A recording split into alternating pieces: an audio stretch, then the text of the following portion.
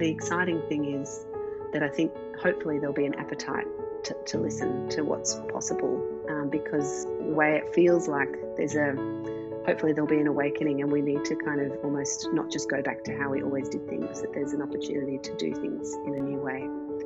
Hello and welcome to the Doyen Interviews with me, Bridget Nathan. The Doyen Interviews is an Australian design podcast that celebrates inspiring women from the arts, architecture and design scene. Fully illustrated by Grace Yeo and accompanied by music from Anon, I'm glad you've tuned in. This mini-season, Lockdown Awakening, is kindly sponsored by Coolon LED Lighting. Coolon is 100% Australian owned and operated. In fact, their lights are made here in my city, Melbourne. It's great to have Coolon on board. You'll hear a bit more about them these next few episodes. The Doyen Interviews acknowledges the traditional custodians of the land on which we're recording. We pay our respects to elders past, present and emerging, and recognise their continuing connection to land, water and community. Okay, so hello and welcome to our first guest, Clare Cousins. Clare is an infamous Melbourne architect, and as many of us are currently living, working and socialising from our homes, I thought it would be interesting to discuss her thoughts on home, what it means to her and how it's changing. So Clare, welcome. Thanks for joining us today. How are you going at the moment? Thanks for having me, Bridget. Nice to be here. Yeah, I think we're in maybe roughly week 6 of working from home arrangement. We were kind of looking to move fairly early. I think we all moved, all of our office moved home a week or so before the compulsory shutdown. But no, I think it's going really well. There's certainly some challenges, particularly when it comes to design. It's never as easy to do that remotely and not sitting physically with people. But the office, we're really lucky that we've got enough, certainly got enough work to keep us busy. I think I'm certainly enjoying not having to do the commute each morning, and it's a different kind of pace, really. So, making the most of it, while it's not ideal for everybody, but there's some upsides. Yeah, there definitely are a lot of upsides, not having to do the commute to work. How have you been communicating with each other? You mentioned the design process. How has that been? I think, pretty much everyone most people took computers home just because they don't, because they weren't sort of set up to from home. They might have had an iPad or a laptop, but and quite a few people took their desk chair. So it was really important that people felt really comfortable, which was good, so that they could feel, I think what's challenging is, when you do live in a small apartment, how do you find that space to work all day and also share a space with other people that you might live with and have enough, a zone, and then also when you finish work for the day that you don't feel like you're constantly surrounded by all your work things. But no, it's been working really well. We kind of do a morning 9 a.m. Zoom. I think it's good, certainly good discipline for me to make sure I'm at the computer after I've made sure my kids are set up for working from home, so or schooling from home. So I'm often a couple of minutes late, just making sure that that's all running. But it's a really nice, I think in a way it's a bit more of a mental health check. It's a nice way for us to all touch base with each other for 10, 15 minutes in the morning. Not that generally much has happened overnight because everyone's lives are pretty quiet at the moment. But it's a nice quick way of working through, who's working on what, who needs help with this. And I think on a Monday lunchtime we have a kind of quiz that someone hosts, so there's something that we do in the office that the guys often do anyway with the newspaper at lunchtime. So we've tried to keep that tradition up. And then on a Friday at 5, we have our kind of knockoff drinks, which normally goes for half an hour to an hour, where people are just, we're still sitting in front of our Zoom, in front of our cameras. But no, I think it's working well. I mean, we did actually end up introducing a couple of, we created an office Slack channel, which is good, which has been good to share more informal conversations, I think, within the office and share photos. And then we also implemented Trello more as a kind of task-based platform to allocate tasks between people. So it's been quite interesting to see how, when you can't take your physical proximity for granted, how you need to adapt. But it was, I think we adapted really quickly. I think also, I suppose there's certain challenges where we use ArchiCAD in our office, and those licenses sit on the server in the office. And so just getting, the logistics of making sure teamwork when people are, multiple people are working on on 3D models and those kind of things working. So, we've had our, little hiccups, but it's all working pretty well, I think. So, yeah. Oh, Lots of photographing yellow trace and emailing photographs and sketches and then the odd bit of FaceTime when you're trying to point to a drawing on your phone and FaceTiming. But I think there's certainly, you lose a bit of the efficiencies. It's kind of can be a little frustrating sometimes when you're trying to work through a design with people. Yeah. But anyway, it's a point in our lives, and I think we've just got to go with it. And I think there's a lot of learnings that we can take from the experience. And I think we've also got to, I suppose I am always trying to be, optimistic and look at the positives of these situations and the way that it perhaps has kind of slowed us down. I think life, particularly I've felt for me over the last couple of years, has been really hectic and full on. And I think I've really kind of relished the quiet and the slowness that's come with the time that we're in. And even though I'm kind of working, 8, 9, 10-hour days sitting in the one spot, which is not obviously good physically, but I'm kind of enjoying that.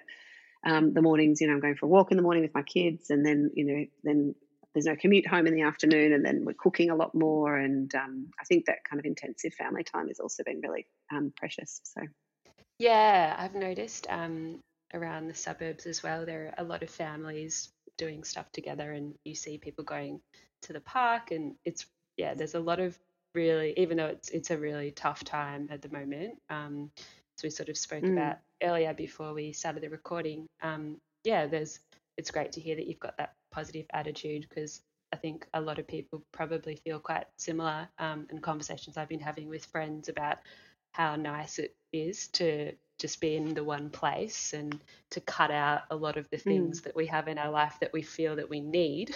But then now that we're in this situation, you're sort of thinking, oh, did we really need that?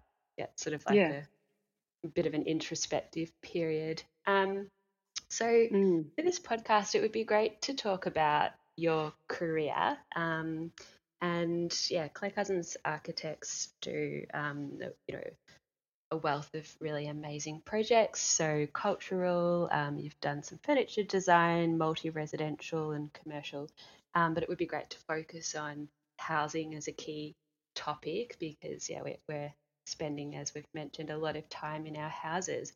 So looking at Clare Cousins, looking at the past before you even established your practice, how did you get into architecture? What motivated you? You've sort of touched on design and you're known a lot for design. What were sort of like the beginnings to your story? I'm always really interested to hear where people decided, when they decided to become architects. It was never it was a last minute. I really fell into it. It was a complete sort of fluke in some respects. And high school for me was, when I finished VCE, it was all double maths and double science. I really enjoyed the analytical and the logic and the practical and the I suppose the patterns that happen with maths and science. But I always had a kind of creative interests on the side, which might have been more drama and music and those kind of things. I didn't really, beyond when everyone does art at school, when it went into specialising and you're choosing your subjects as you got older through high school, I never continued with art. And I think I was really heading towards engineering because I enjoyed physics and chemistry and whatnot, and thought, oh, that would be really interesting. And then I think at the last minute, I was waiting in the careers counsellor's office waiting room, and they sit down, look at the computer, choose have a look at some careers, and the top of the list was A for architecture. And I was like, oh, architecture, that would be quite interesting. So it was a complete sort of fluke, and I don't remember, but I would imagine I got home. I think the careers counsellor's like, yep, no, probably you can. That would be fine. You've got maths, you've got physics. Yes, you could do that.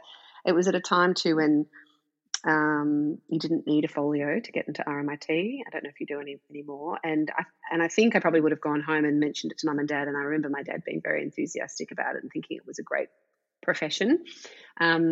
So I just, I got into RMIT. I think that was a bit of a fluke too. I got in on a second round offer. And it was a really great university course for me at the time. I think because I was such a naturally pragmatic kind of person, I found that the teachings at RMIT were very conceptually driven, which really had to tease out, often painfully, more conceptual thinking for me. And I think also that I really enjoyed the amount of contact and tutorials by practitioners, I felt was really exciting to have people who were working in the field coming in and teaching at night. And so it really, Yeah. the structure worked really well, because often studio was at night time, and that meant we could work in architecture practices during the day. So while I started, I think, first year for me was 1994, which was actually still, coming through a very flat time in the market. I ended up getting a job in first year in a small residential practice. But it was, so it was really good having that kind of, bit of architecture, hospitality at night time, studying. And like many of us at that time, I took sort of 7 years to study architecture, and, had time working part-time, and then I did a semester in Berlin, which was interesting, and then back around Europe. And I think that, where you just want that complete immersion in, that experience of living overseas and different, European architecture is so different to what we Yeah. experience here in Australia. So, yeah, and the rest. Oh, wow. That sounds amazing. It sounds like you probably, by the time you finished your degree, you'd gotten some really great experience in practice and also seeing a bit of the world. Mm. Did you always think that you would start your own firm, or how did that happen? Was it an opportunity that happened, or was it something that you sort of geared yourself towards? Yeah, again, I don't really ever remember. I think I never thought that I would do anything other than work for myself eventually. I think, I don't know why that was really, but maybe it was just the need for that independence, and also probably being a firstborn, probably to be Yeah. the one that could make decisions and not have to, to be making my own decisions, I suppose. But I really, that the experience that I worked for 3 different practices, and all very different, and all were small and medium practices, which I really enjoyed because of that, I suppose, intimacy of practice, but also the breadth that you gain from working in a small practice, that you see a lot. You're not kind of just focusing on sitting in a documentation team, and there's pros and cons in all the kinds of different practices Yeah. of what you can learn. But I was particularly attracted to those smaller practices. And so after graduation, I went and worked for Woodmarsh for 3 or 4 years, which was, a real baptism of fire, and working on some really interesting projects, mostly residential. And then I think I was 28 when I just decided that I wanted to sort of go out on my own. And there wasn't a kind of renovation offer, or project that I could kickstart the practice with. I just decided I'd had various people. I hadn't looked for work at all, but you get people along the way saying, "Oh, you're an architect, or a graduate. Can you draw me a kitchen, or can you, draw me out my bathroom, or help me with some finishes?" And I was always sort of someone that was not very good at saying no, and was always keen to, try something out and test it. So I had done dozens and dozens of kitchens and bathrooms, and so in a way, then when I started the practice, I had lots of people, it was all lots of tiny little jobs, but all word of mouth. And, eventually within, I think, the first year, I finally got 1 or 2 renovations, and it went from there. But I was reflecting, though, on it recently, how vastly different it was starting a practice in 2005 versus now, 15 years later. And just the fact that I didn't really have any friends. I've got, very lucky to have lots of, great friends and colleagues in the profession now, which is obviously what happens the older you get and the longer you've been working in the industry. But a lot of my friends worked for practices at the time, and so it was quite a lonely. I mean, not lonely as a bad thing, but there was no one to talk to about what I was doing. And I'm sure for years and years, for the first at least 2 or 3 years, I had no idea how to charge, for a project, because it was something that the practices that I'd worked at that was never transparent, or I was never part of that process, so I had no idea what to do, or how to charge, and or even just when things went wrong, or not even went wrong, but it's more when you face a challenge and how to deal with that. But then even we were dealing with fax machines, and I didn't have a website, and it was like, how do you win work? You've actually got to try and build something which will take a few years, then photograph it, then try and get it into a magazine. Wow. And that took another year, and so I think even after our first renovation, it probably took 3 years for it to, even if we were lucky enough to have it, our first house published in Vogue and in Houses magazine, Wow. which was great. And then you sort of go, okay, well, let's now wait for the phone to ring, so it's a really funny process, because it was such a long lag. And whereas now there's this, it's fascinating that the immediacy, or even while you're working or designing on projects, the way that, and I love watching, and seeing what friends and colleagues are doing in the industry in Australia or overseas, that you get to be part of the process of architecture much more. And I think the public often really enjoy that about people's, say, Instagram accounts, that you don't have to wait that long to be able to talk about what you're doing or what your services or offering is. And so I think it's really quite fascinating, that how vastly that's changed in the last 15 years. Do you think that that's impacted the way that you developed relationships with clients? Yeah, it absolutely was very much about building strong relationships. But for me, that's never changed. And I think that's one of the things I love most about the practice, or maybe architecture, that I find it a very social, personal process, or because it's very, you are talking to people, and it takes a lot of listening, and the conversations, and really hearing what people are saying, because I think often it's looking for those little hidden gems in what makes someone tick, or what's important to somebody, or what's something that they don't like. And but building relationships, I think, I remember reflecting on it maybe in the first 5 years, that I remember thinking I could have drawn a kind of family tree of all of our projects, because they all came from word of mouth, because there was no other way of getting work. Architects don't traditionally advertise, or so it was literally, I could say, okay, that client came through that one, and then that one recommended me to this person. It was all of that kind of thing. And it was, and so, which I think is really nice. I mean, just because you've worked for someone doesn't mean you're going to be the right fit for their friend at the same time. But in the early years, that was, I suppose, how it kind of worked. And maybe that's much more apparent in domestic architecture and housing, because it is a relationship thing. And a bit like when, I don't know, someone's had a good electrician, they want to say, recommend them to their friend because they had a good experience. And I suppose the same went for us. But what's been really nice is that we've got clients that we've done for, and we were just looking at another potential site for them, that if it didn't come off, they didn't decide to buy the house. But it would have been our 5th project working with these clients over 10 years. And Wow. and they, we love working with them. They really enjoy the process.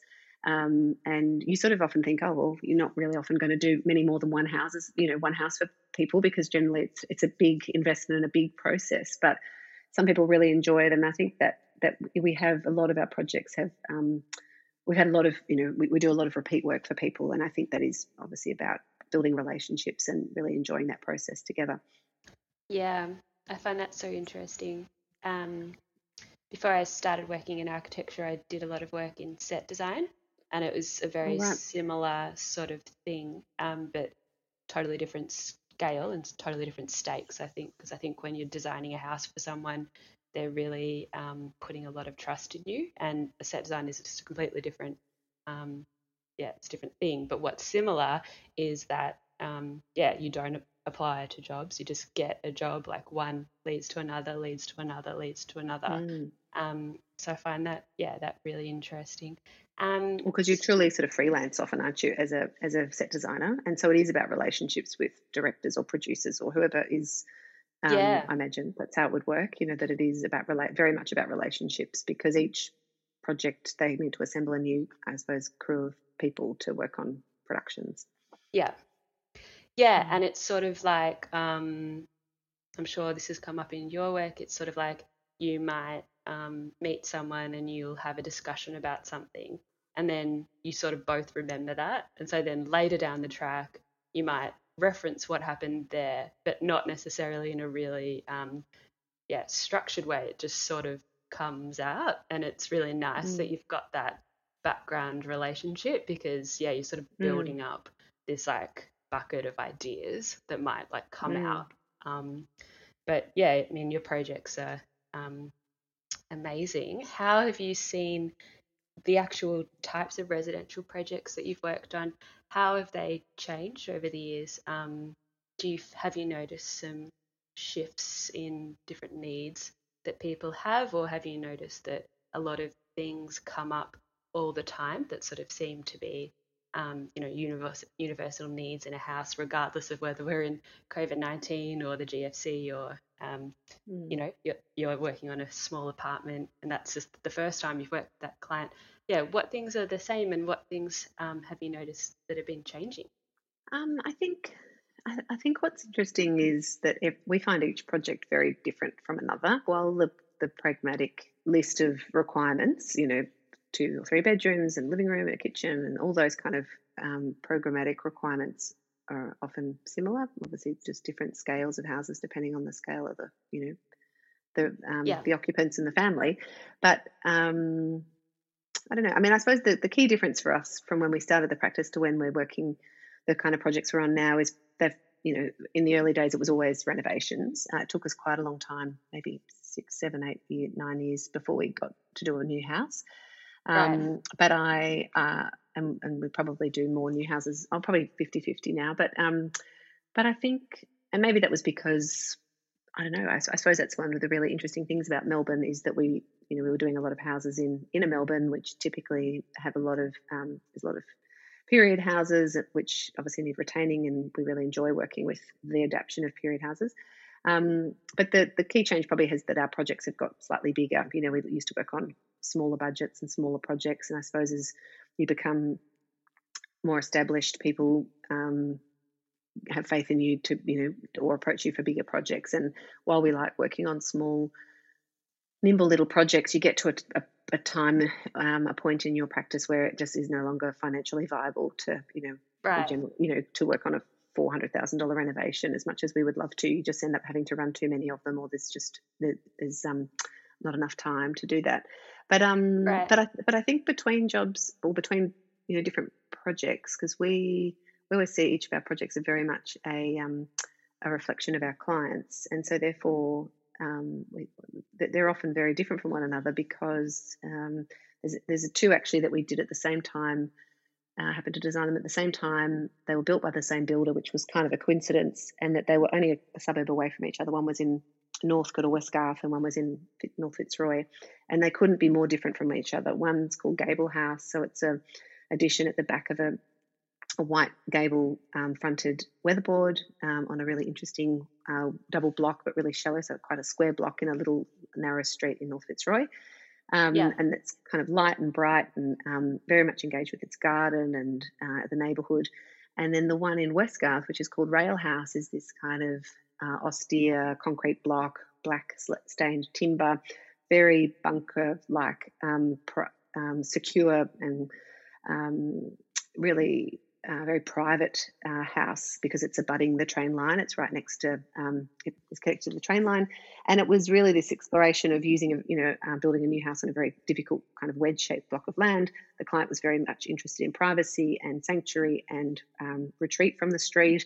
And so I suppose what was really interesting is to sort of see those 2 projects, which were built at the same time, designed at the same time, but just very different clients and very different briefs. You end up with very different outcome projects. And I suppose that's the other thing that we really enjoy is that no 2 projects are the same. And even, 15 years later, we find every project is an opportunity to really test or explore new things. And we're always feeling like every day I sort of feel like I learn new things.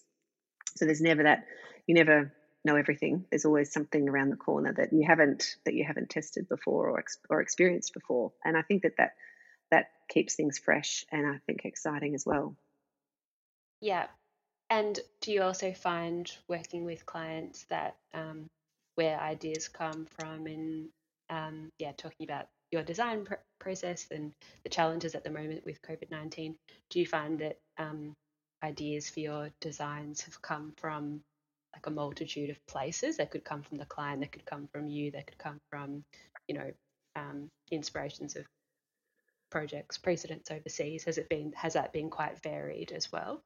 Yeah, I think so. I think there's a project a house we're doing at the moment in Dramana. It's a permanent house, or it's someone's permanent house, even though it's in a sort of coastal town, Victoria. And Yeah.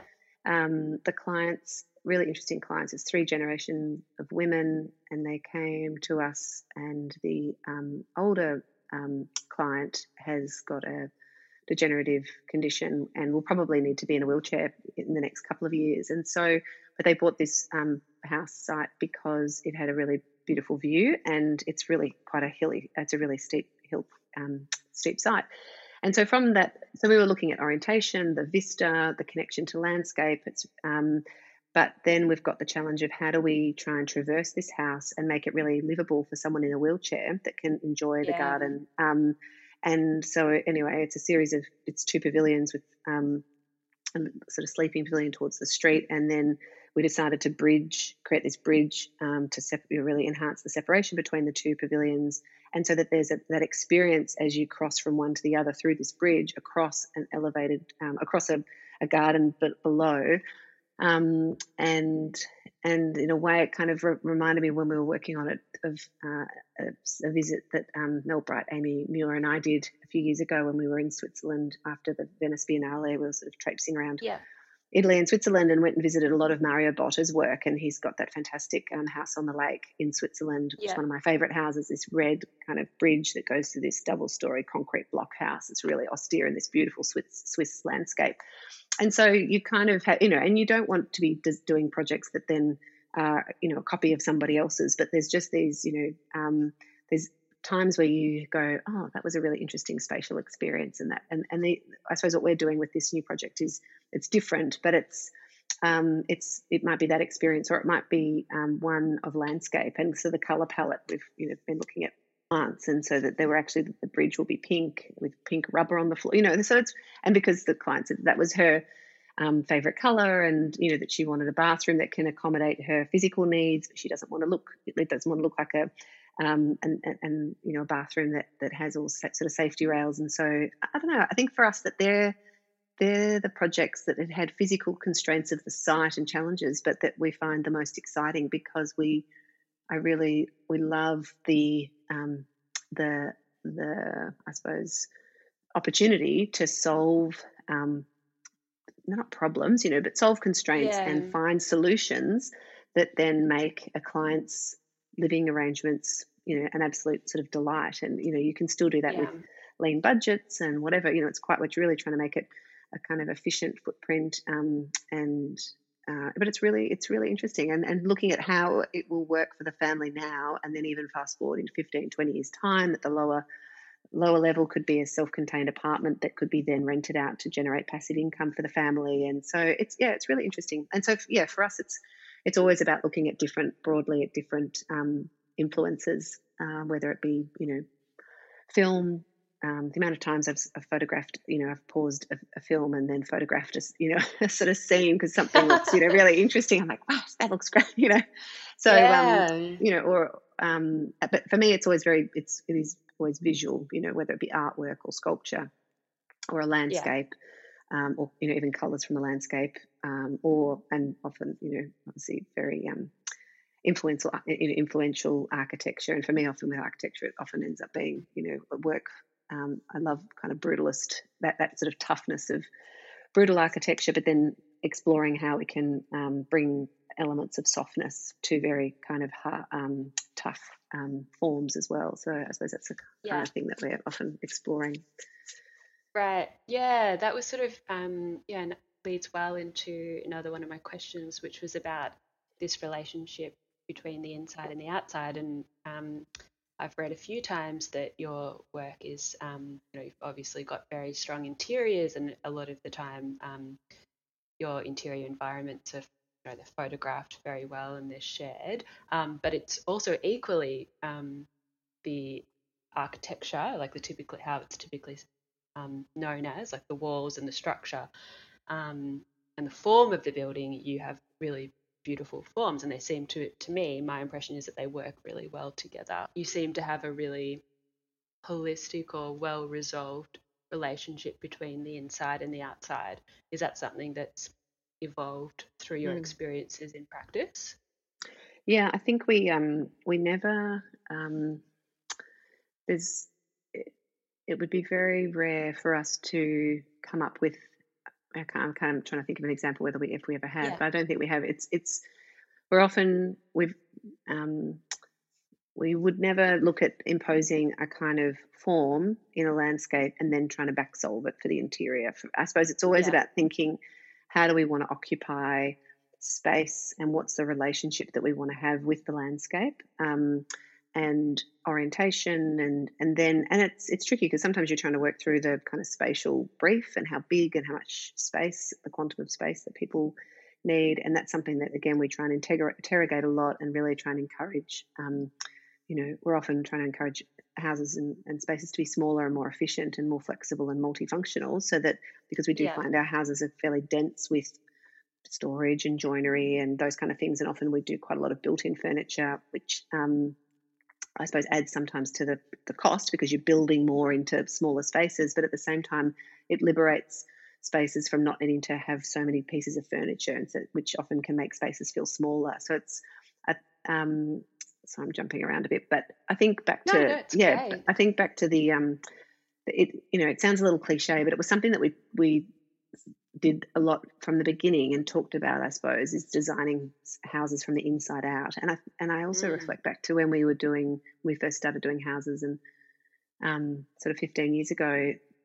It's so different now, but there really seemed to be this kind of almost disdain for interiors. That was Mm. what I experienced when I was Right. starting my practice, because I loved interiors and had I loved I suppose the materials and the small details and those kind of things. And maybe it was also because I was starting with smaller projects, but really Yeah. thinking about those internal spaces and then seeing how that kind of worked externally. You can't just design a space and then see what the outcome is, because it looks like it could look like a hodgepodge. You've got to then go move Yeah. back outside, play with the form, and then come back inside again. So it's a constant moving kind of lens that you're looking at. But back when I sort of established the practice, I really remember architects almost looking down their nose at the idea of the interior. I don't know what it was. It was almost like, oh no, we Mm. don't do that, or there just didn't seem to be that much interest or care that it seemed to be. And maybe it was Yeah. just the circles that I cross paths in. But it Right. was much more about the form and the architecture and the sort of the form of the building. Whereas that couldn't be further from the truth. I think there's, whether it's been, who knows, like um, the interest from the public in interiors now and design, and that has completely changed, and that Yeah. many architects are really very good at and very skilled at doing beautiful interiors and very crafted interiors, and that doesn't need to be relegated to someone else. That an architect can provide a very holistic, I suppose, project and building. Which, Yeah. yeah, it's interesting. I mean, I think for me with the interiors, I suppose the key thing is that we want our spaces to, it's like, how do you have that sense of comfort and quality of space? And I think often the comment clients, when we've finished houses for them, that they're often, saying, oh, we can't believe this is our house. It's so exciting, because they've been through this kind of almost birthing process of, talking about it Yeah. for a year and then seeing it come to life on site. And what often surprises me is actually how little they understood that it was going to look like. And I'm like, what? I Oh, can't believe that they right. had so much Yeah. faith, because you think that you've shown them Yeah. models and you've given them 3D images from time to time, and they still don't truly understand what it's going to look like until they can see it in the space, and then the Yeah. excitement that they see. But I think what I really enjoy is when they kind of say to me, if weeks or months later, that it's how they feel in the space that is the most special, that they really feel comfortable, and that it's a space that they love spending time in. And I think there is those qualities that, how do you make spaces have that quality? And it's not the furniture that you put in them. It's, they can be Yeah. deal with very basic furniture, but it's thinking about aspect and windows and making sure there is enough solid walls that you feel cozy and comfortable, and that you don't have your back to a corridor, and all of those kind of qualities of, and how people move through Yeah. space. And I think that's often something that's quite hard to articulate, but I think it's a real Mm. skill in making those kind of, and I think going back to the theme of home, that's probably one of the most important. I mean, obviously it creates shelter, but that sense of comfort and feeling really protected and at ease and relaxed is, I suppose, a really important factor, and that doesn't relate to necessarily to furniture. It's about the quality of space. Yeah, absolutely. And it's definitely like it's your home base. And Mm. at the moment, home is something that's really important. So it's probably, I'd imagine that you're thinking about a whole range of things that can happen in people's homes. I also have noticed that some of the homes that you've been working on are multi-residential. So there's the Nightingale Evergreen project and other projects that are also multi-residential, not part of that same model. Could you introduce a little bit about what Nightingale is and how you've been involved in homes that create, well, I mean, a lot of homes create a sense of community through how they're designed and what they're interacting with, but Nightingale is a whole other amazing thing. Yeah, how's the process been, and what is Nightingale, and what's your involvement been with the Nightingale Evergreen project? Mm. Yeah, I think Jeremy, Jeremy McLeod, who was really, so I suppose it was his brainchild, came to Yeah, me back when they were looking to raise money to or to help co-fund the Nightingale One, and so right, Ben, my husband, and I took some money out of our home loan, and I suppose a whole lot of architects and people kind of micro invested into that project right, as investors, equity investors. And it was really, I suppose, the intrigue for me, or the interest was that I was fairly, I don't know, disenfranchised about the current offering of apartments in Australia, or in Melbourne, in right. particular, and the kind of buildings that were being built. And after the success of the Commons, which Breathe Architecture designed, they wanted to capitalise on that, or not capitalise on it, but Mm, leverage that and do it again, because there was so much interest in right. it, and Yeah. that there was this sense of community. And so that was a great Mm, process to be part of. It was a very much a silent investment, but just to watch and feel you know, pleased that we could have had a small contribution to that. And so mm, then, while that was all sort of ticking along, Jeremy was keen for other architects who had been part of that to do a building as well, or do a Nightingale project. And so 6 Degrees went and did the one, and that's now finished in Fairfield. And Andrew Maynard is doing one in Sydney Road. And then we were always called Nightingale 4, so we were going to be the fourth right. one to come along. And it just took us, I think, 18 months. We were under bidder on a lot of sites, and just couldn't quite crack to find the right site. Oh, right. And then finally, the village site, which is in Duckett Street, a couple of blocks south of Nightingale One in Right. Brunswick, that came about, which ended up being enough for seven. It's a whole collection. It was about 12 different titles, but it was going to suit 7 buildings, and so 7 architects ended up coming together. One, sadly, which was Wowowa's site, they ended up selling their site to Moreland City Council, so that Moreland's building now a big park with a whole lot of sites have consolidated. So that was a bit of a Right. sad time to lose them, but a great Yeah. benefit for the community. And our Yeah. building abuts that new park. So it's us, Andrew Yeah. Maynard, Kenny Nolan, Breathe Architecture, Hable, and then Architecture collaborating with Breathe on a community housing project. So I think the exciting thing is just having done it together. I think all practices Yeah. bring different experiences. I think having someone like Hable, who are certainly a much bigger practice, I think 130 people in Melbourne, and Yeah. more experienced in delivering, many multi-res projects. And then with the other practices being, I suppose, more smaller and design focused. So it's been a really great process, and I think it's given a lot of us a much better understanding and appreciation for what developers do. It's a Yeah. tough thing to do, because the architecture part of it is sort of half of the work, and the Right. managing director of actually being the developer is a completely different skill set and completely different responsibility. But Mm, just actually understanding that whole market, I think, is really valuable. The whole, lending market, and the debt to equity ratios, and the feasibilities. And we've been working with Fontic, who are project managers that we appointed, and it's been a huge amount of work, and probably right. way more than we all expected, because of the nature of Oh, collaboration. You end up, it's, if you were doing your own building, I think it would be far more straightforward, because you're not having to what's the word collaborate or coordinate with everyone right. and get consensus. It's a bit like, essentially, we're like a board of directors, so we often have to come. We have monthly board meetings trying to bring together and make collective Ah, decisions. yeah. But I think part of the greatness has been that process of collaboration, and that we will have these public spaces, and closing the road between the buildings to make this.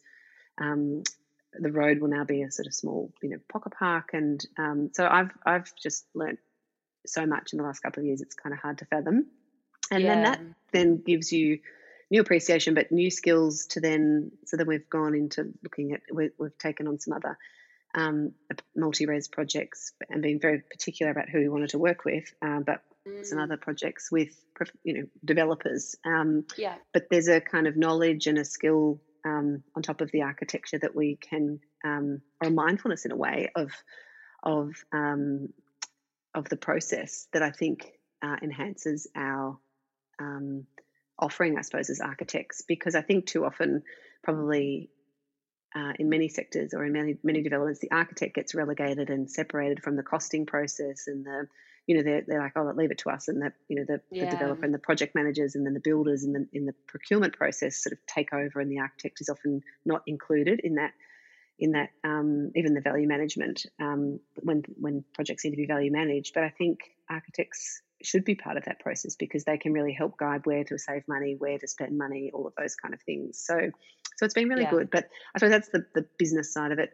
The community side has also been the really exciting thing. I think the way that Nightingale projects are sold, so to speak, is to owner occupiers. They're not investment commodities, and that they were balloted in a very democratic kind of process, not sold through a real estate agent. And having information sessions and having hundreds of people come along and listen to what the project is about and the aspirations. The whole idea is that they're very leanly built and focus heavily on sustainability and I suppose being a building community within the building, but also building community within the village, and then building community within the broader community. And so having this group of purchasers, we've got 27 apartments in our building, and that we were having meetings fairly regularly every month or so to kind of update them as to how it's going. There's a great sense of transparency on the process, and that there's this amazing amount of sort of buy-in and emotional connection to the process and the project, because they've bought in and they're taken along, through the process to understand how it works. So it's been great, and we're finally under construction, and we'll be looking to, I think, finish late 2021 next year, which will be fantastic. So I can't wait. It's been a long time coming. Yeah, it would be amazing to see people in there and it up and running. Thinking about your experiences on all of these different amazing housing projects. When you think about adaptation, what does that mean to you at the moment? I think it really, I suppose the situation really required us to be agile, both in our personal lives and professional lives, and being able to, I suppose, adjust quickly or, pivot, as they say. But I think certainly it's had a much more significant impact. I mean, I think it's certainly affected every single person globally, but it's also had a huge impact on, a great proportion of society who it's affected because they just can't go to work anymore. Their jobs don't exist, or especially in got friends in the hospitality industry and in performing arts, and there's just, there's no work. And so that is, devastating and I suppose scary times for people in those sectors. But I think, as we were kind of touching on earlier, there is, I don't know, I feel like in a way there needed to be a form of disruption. I think there's, even after Australia's summer with the, devastating bushfires, then all the kind of environmental protests that were happening last year, and it kind of felt like no matter how much we and people spoke about it, it was kind of falling on deaf ears. And so I think it's almost maybe this kind of awakening that governments and society really needs to listen to. It's almost this disruptor that has kind of shaken everybody, and where it, and I don't know, maybe that's something that that we needed. To start not taking things for granted, our personal freedoms and the availability of groceries and even, that we all take for granted that we have jobs, and it's that kind of thing that our grandparents who lived through world wars and, severe drought and all of those kind of things, that they had all experienced that. And I think we've certainly become this, in general, a consumerist kind of society in our way that we live. And I think I'm sort of hopeful that this can be taken on as a kind of very challenging time, but hopefully looking at it optimistically for it to actually make people think differently. And also, I also think that, I know I certainly have lived, or have, the last couple of years have been incredibly busy. You sort of on this, Yeah. rat, wheel running around, and Yeah. um, and that's fine. I mean, I sort of like living a fast-paced life, and Yeah. busy practice, and lucky to be busy and love what I do, and then young kids and a family, and love catching up with friends, and then there's lots of functions and things Yeah. during the week. But at the same time, it's sort of, it's there's something really quite liberating about the last the slowness that the last 6 to 7 or so weeks have had, and that kind of enforced reflection, I think, and just actually um, I don't know. I've never had so much time with my kids, and because I sort of had kids and went straight back to work, when they were babies, and so and my mum's always like, "Oh, they're going to grow so fast, you're going to miss out on it," and it's like they're 9 and 12 now, and so in a way, I'm also blessed that they I don't have toddlers and babies trying to keep practicing and Yeah. working. I think some Oh, friends are it'd doing it be really very tough hard. with little kids. Yeah, so I don't know. I think we've just got to. I think I think I think this is also going to, have a long economic impact, and it's going to be Yeah. tough for a lot of people. And so I don't underestimate that at all. And it's not that you can say, "Oh, this has been a good thing and we've needed it." It's been, it's devastating for many people. But I do kind of think that sometimes you need these kind of disruptors for us to have a bit of a wake up call. Um, Yeah. and I think Absolutely. it's good to see how people can adapt and adjust. And in a way, even in the workplace, I think there's a lot of I suppose, employers that you hear anecdotally that there wasn't often a lot of flexibility with people's working arrangements, and I think that this environment has shown probably employers and managers and executives that people can do a really good job working from home, and that actually having work flexibility, and certainly even having a lot of more meetings on Zoom, and maybe that helps people can encourages people to travel less for meetings, and really only travel for essential kind of requirements. I know I'm Yeah. on at the board at the Institute of Architects, and we've been meeting regularly, and we last year had actually started to reduce our face-to-face board meetings for cost and environmental reasons, to minimise Right. you know carbon emissions from flying to Sydney, or people flying to Melbourne to Yeah. meet.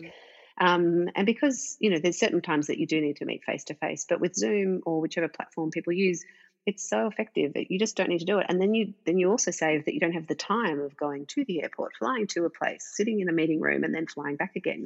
So I think hopefully there are a lot of lessons that organisations and people can take from this experience that will actually be positive outcomes. I think it's been very interesting to see how it's almost like there's a lot of things going on at the moment. Like, in one sense, we're all using technology a lot, but we were using technology a lot before. But now it seems like, well, the way my friends are using it, it's people are perhaps being a bit more mindful about things, and it has slowed down the pace. So, for example, you might be on a chat, but now it might be a planned chat. So you can sort of work out where you're going to be, and we're sort of more prepared for the fact that we're living in that way, so we can make it work. It sort of feels like COVID has, yeah, been a bit of a push to get people to use technology, but maybe to use technology in a way that's better supportive of our lives. Mm, So, yeah, I'm really interested to see how that all sort of pans out. mm, I mean, you're such an you're such a great person to interview, because there's so many things that I could ask you about. I mean, there's obviously the you were the president of the Australian Institute of Architects last year, which I'm sure entailed a lot of things. You're also, leading female architect, so there's a whole many questions I could ask there. What do you think are some of the things that are going to be important in architecture as we sort of leave this COVID-19 situation, or what are the things that you're focusing on in your own practice that maybe you were already focusing on? Like, what does the future sort of look like for Clare Cousins Architects? I think I certainly think from my experience and um, work with Nightingale Housing, and then Yeah, also the role with the institute, which is national yeah, president, sort of a 3 year. It's a 1 year position, but you do a year before and a year after, as coming right, in, elect president elect and then immediate pass. So it does go for kind of 3 years. But it really opened my eyes to. I suppose it really cemented. I was always very interested in always interested in looking broadly at the profession and what architects do beyond, I suppose, their own practice. But it um, I suppose, honed that focus because I was looking much more, holistically at the profession.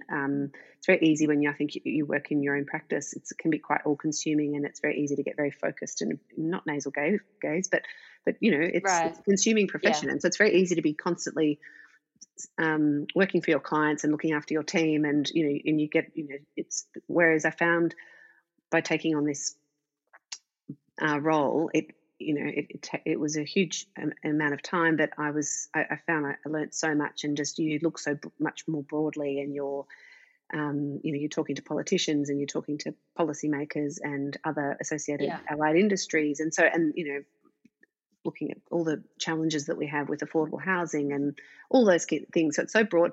So it really did, I think, over the last 3 or 4 years, has kind of cemented for me the importance of every project that I take on. While we love doing houses and we'll continue to do one-off houses for clients, but that there needs to be a kind of really, I suppose, social focus, ideally, on the other many of the projects that we take on.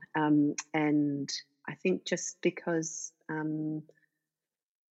I don't know, I think maybe it's also because then we can feel like we can bring good design to more people, and that and design doesn't have to, good design doesn't have to have a big price tag attached to it. And I think that the other thing is that I suppose, but letting people know that architects don't just design buildings. I think that architects we're really good problem solvers and design thinkers, and that can be used for good in so many ways. And I suppose the presidency's, open doors where I've been invited to sit on, um, I suppose, government panels now and things that can be, that are having an impact on, I suppose, city making um, policies and decisions and those kind of things. And so it's starting to, and I think, given coming out of COVID, that kind of design thinking and forward thinking and strategic thinking is going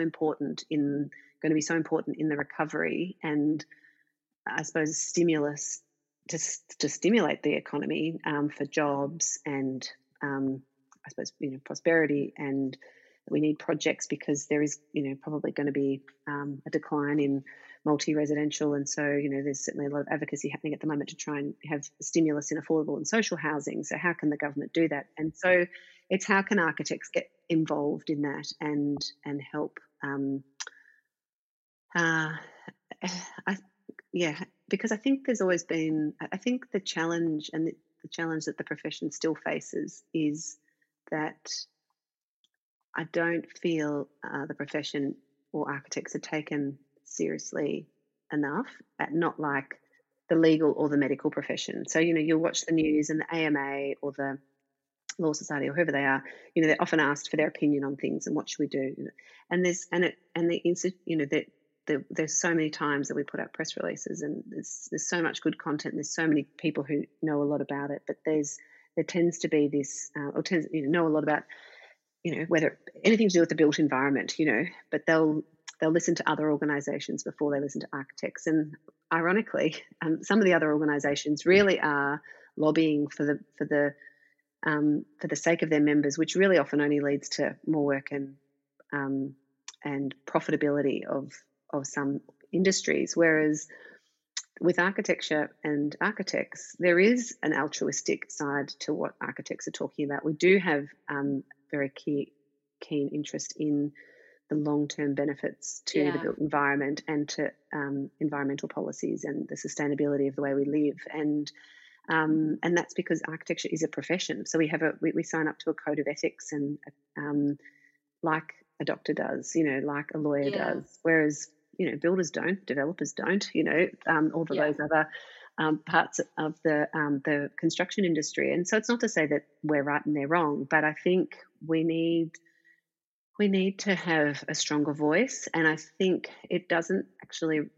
We shouldn't sit back and wait for others to do that. And I think that's in a way what someone like Jeremy McLeod from Breathe Architecture has done with Nightingale, because he's a visionary. He just decided that he was going to do this thing, and he's done it, and is doing it, and is influencing in many different ways, because he just decided he wanted to be a disruptor and change and offer a new way of a new housing offering in the Melbourne market, Yeah. and that just didn't happen. And so it kind of shows the power that one person can have, and that if we had more people that do want to be disruptive for positive, I think that that's really Mm. exciting. And I think one person can make a big difference. And Yeah. so yeah, so I think the other last thing is that architects really, I think often we think about traditional practicing architects. There's a lot of other ways that people who may have trained as an architect work,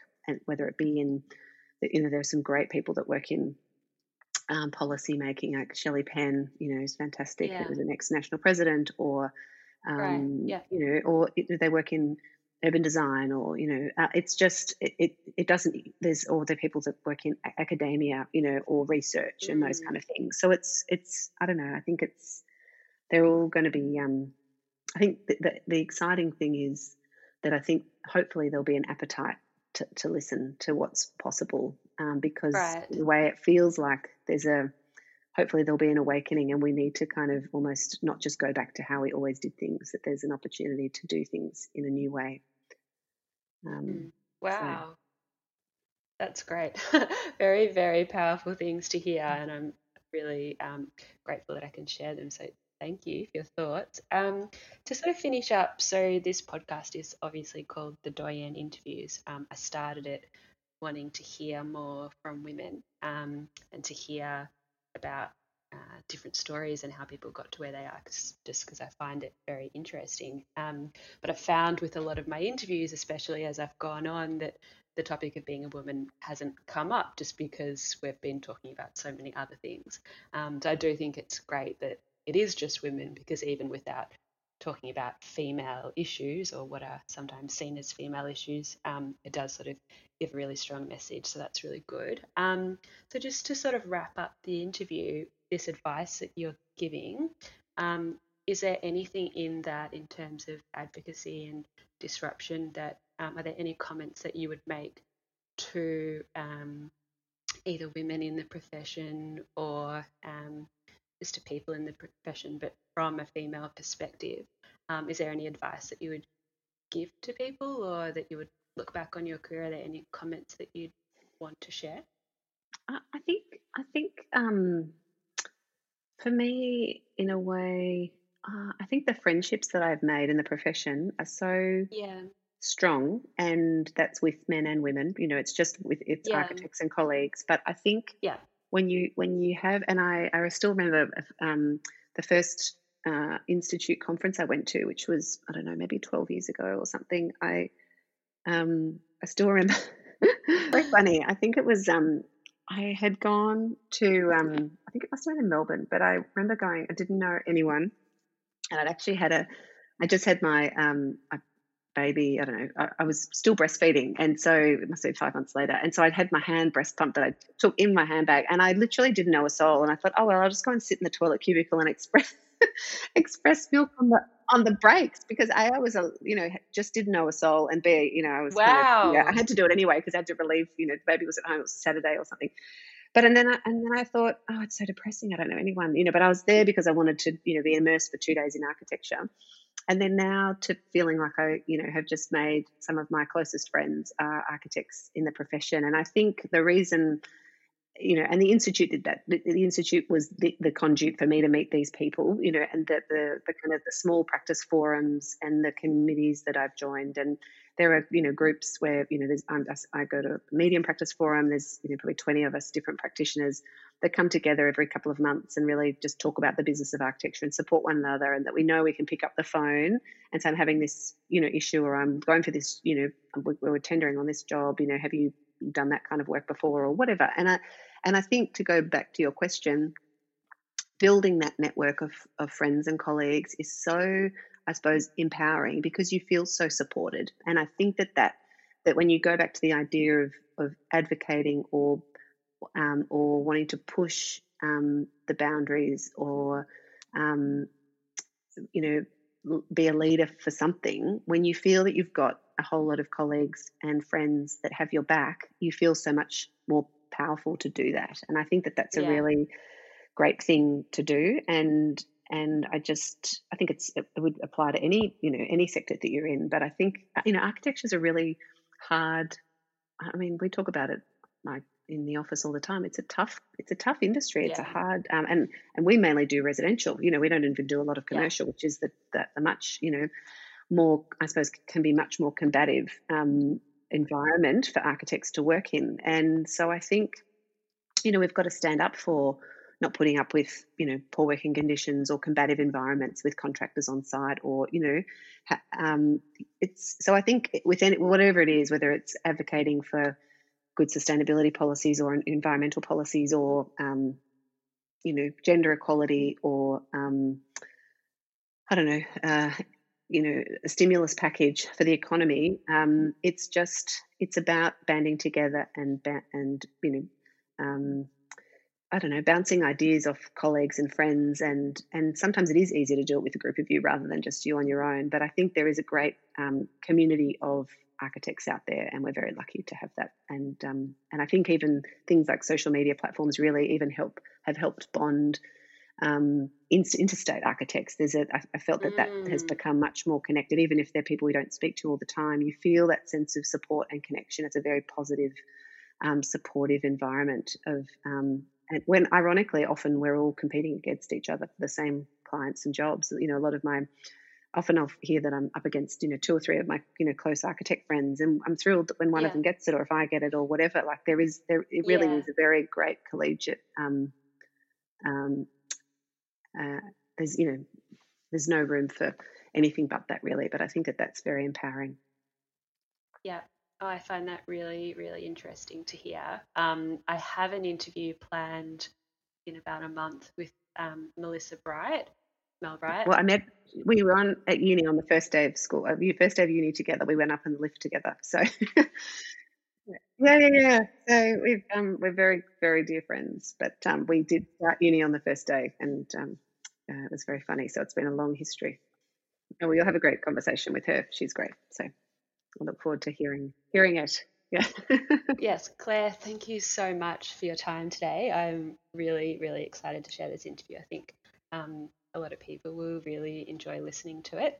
And congratulations on your projects and everything you've achieved. And I can't wait to see what you get up to next. Thanks so much for having me, Bridget. I really enjoyed our chat. Thanks.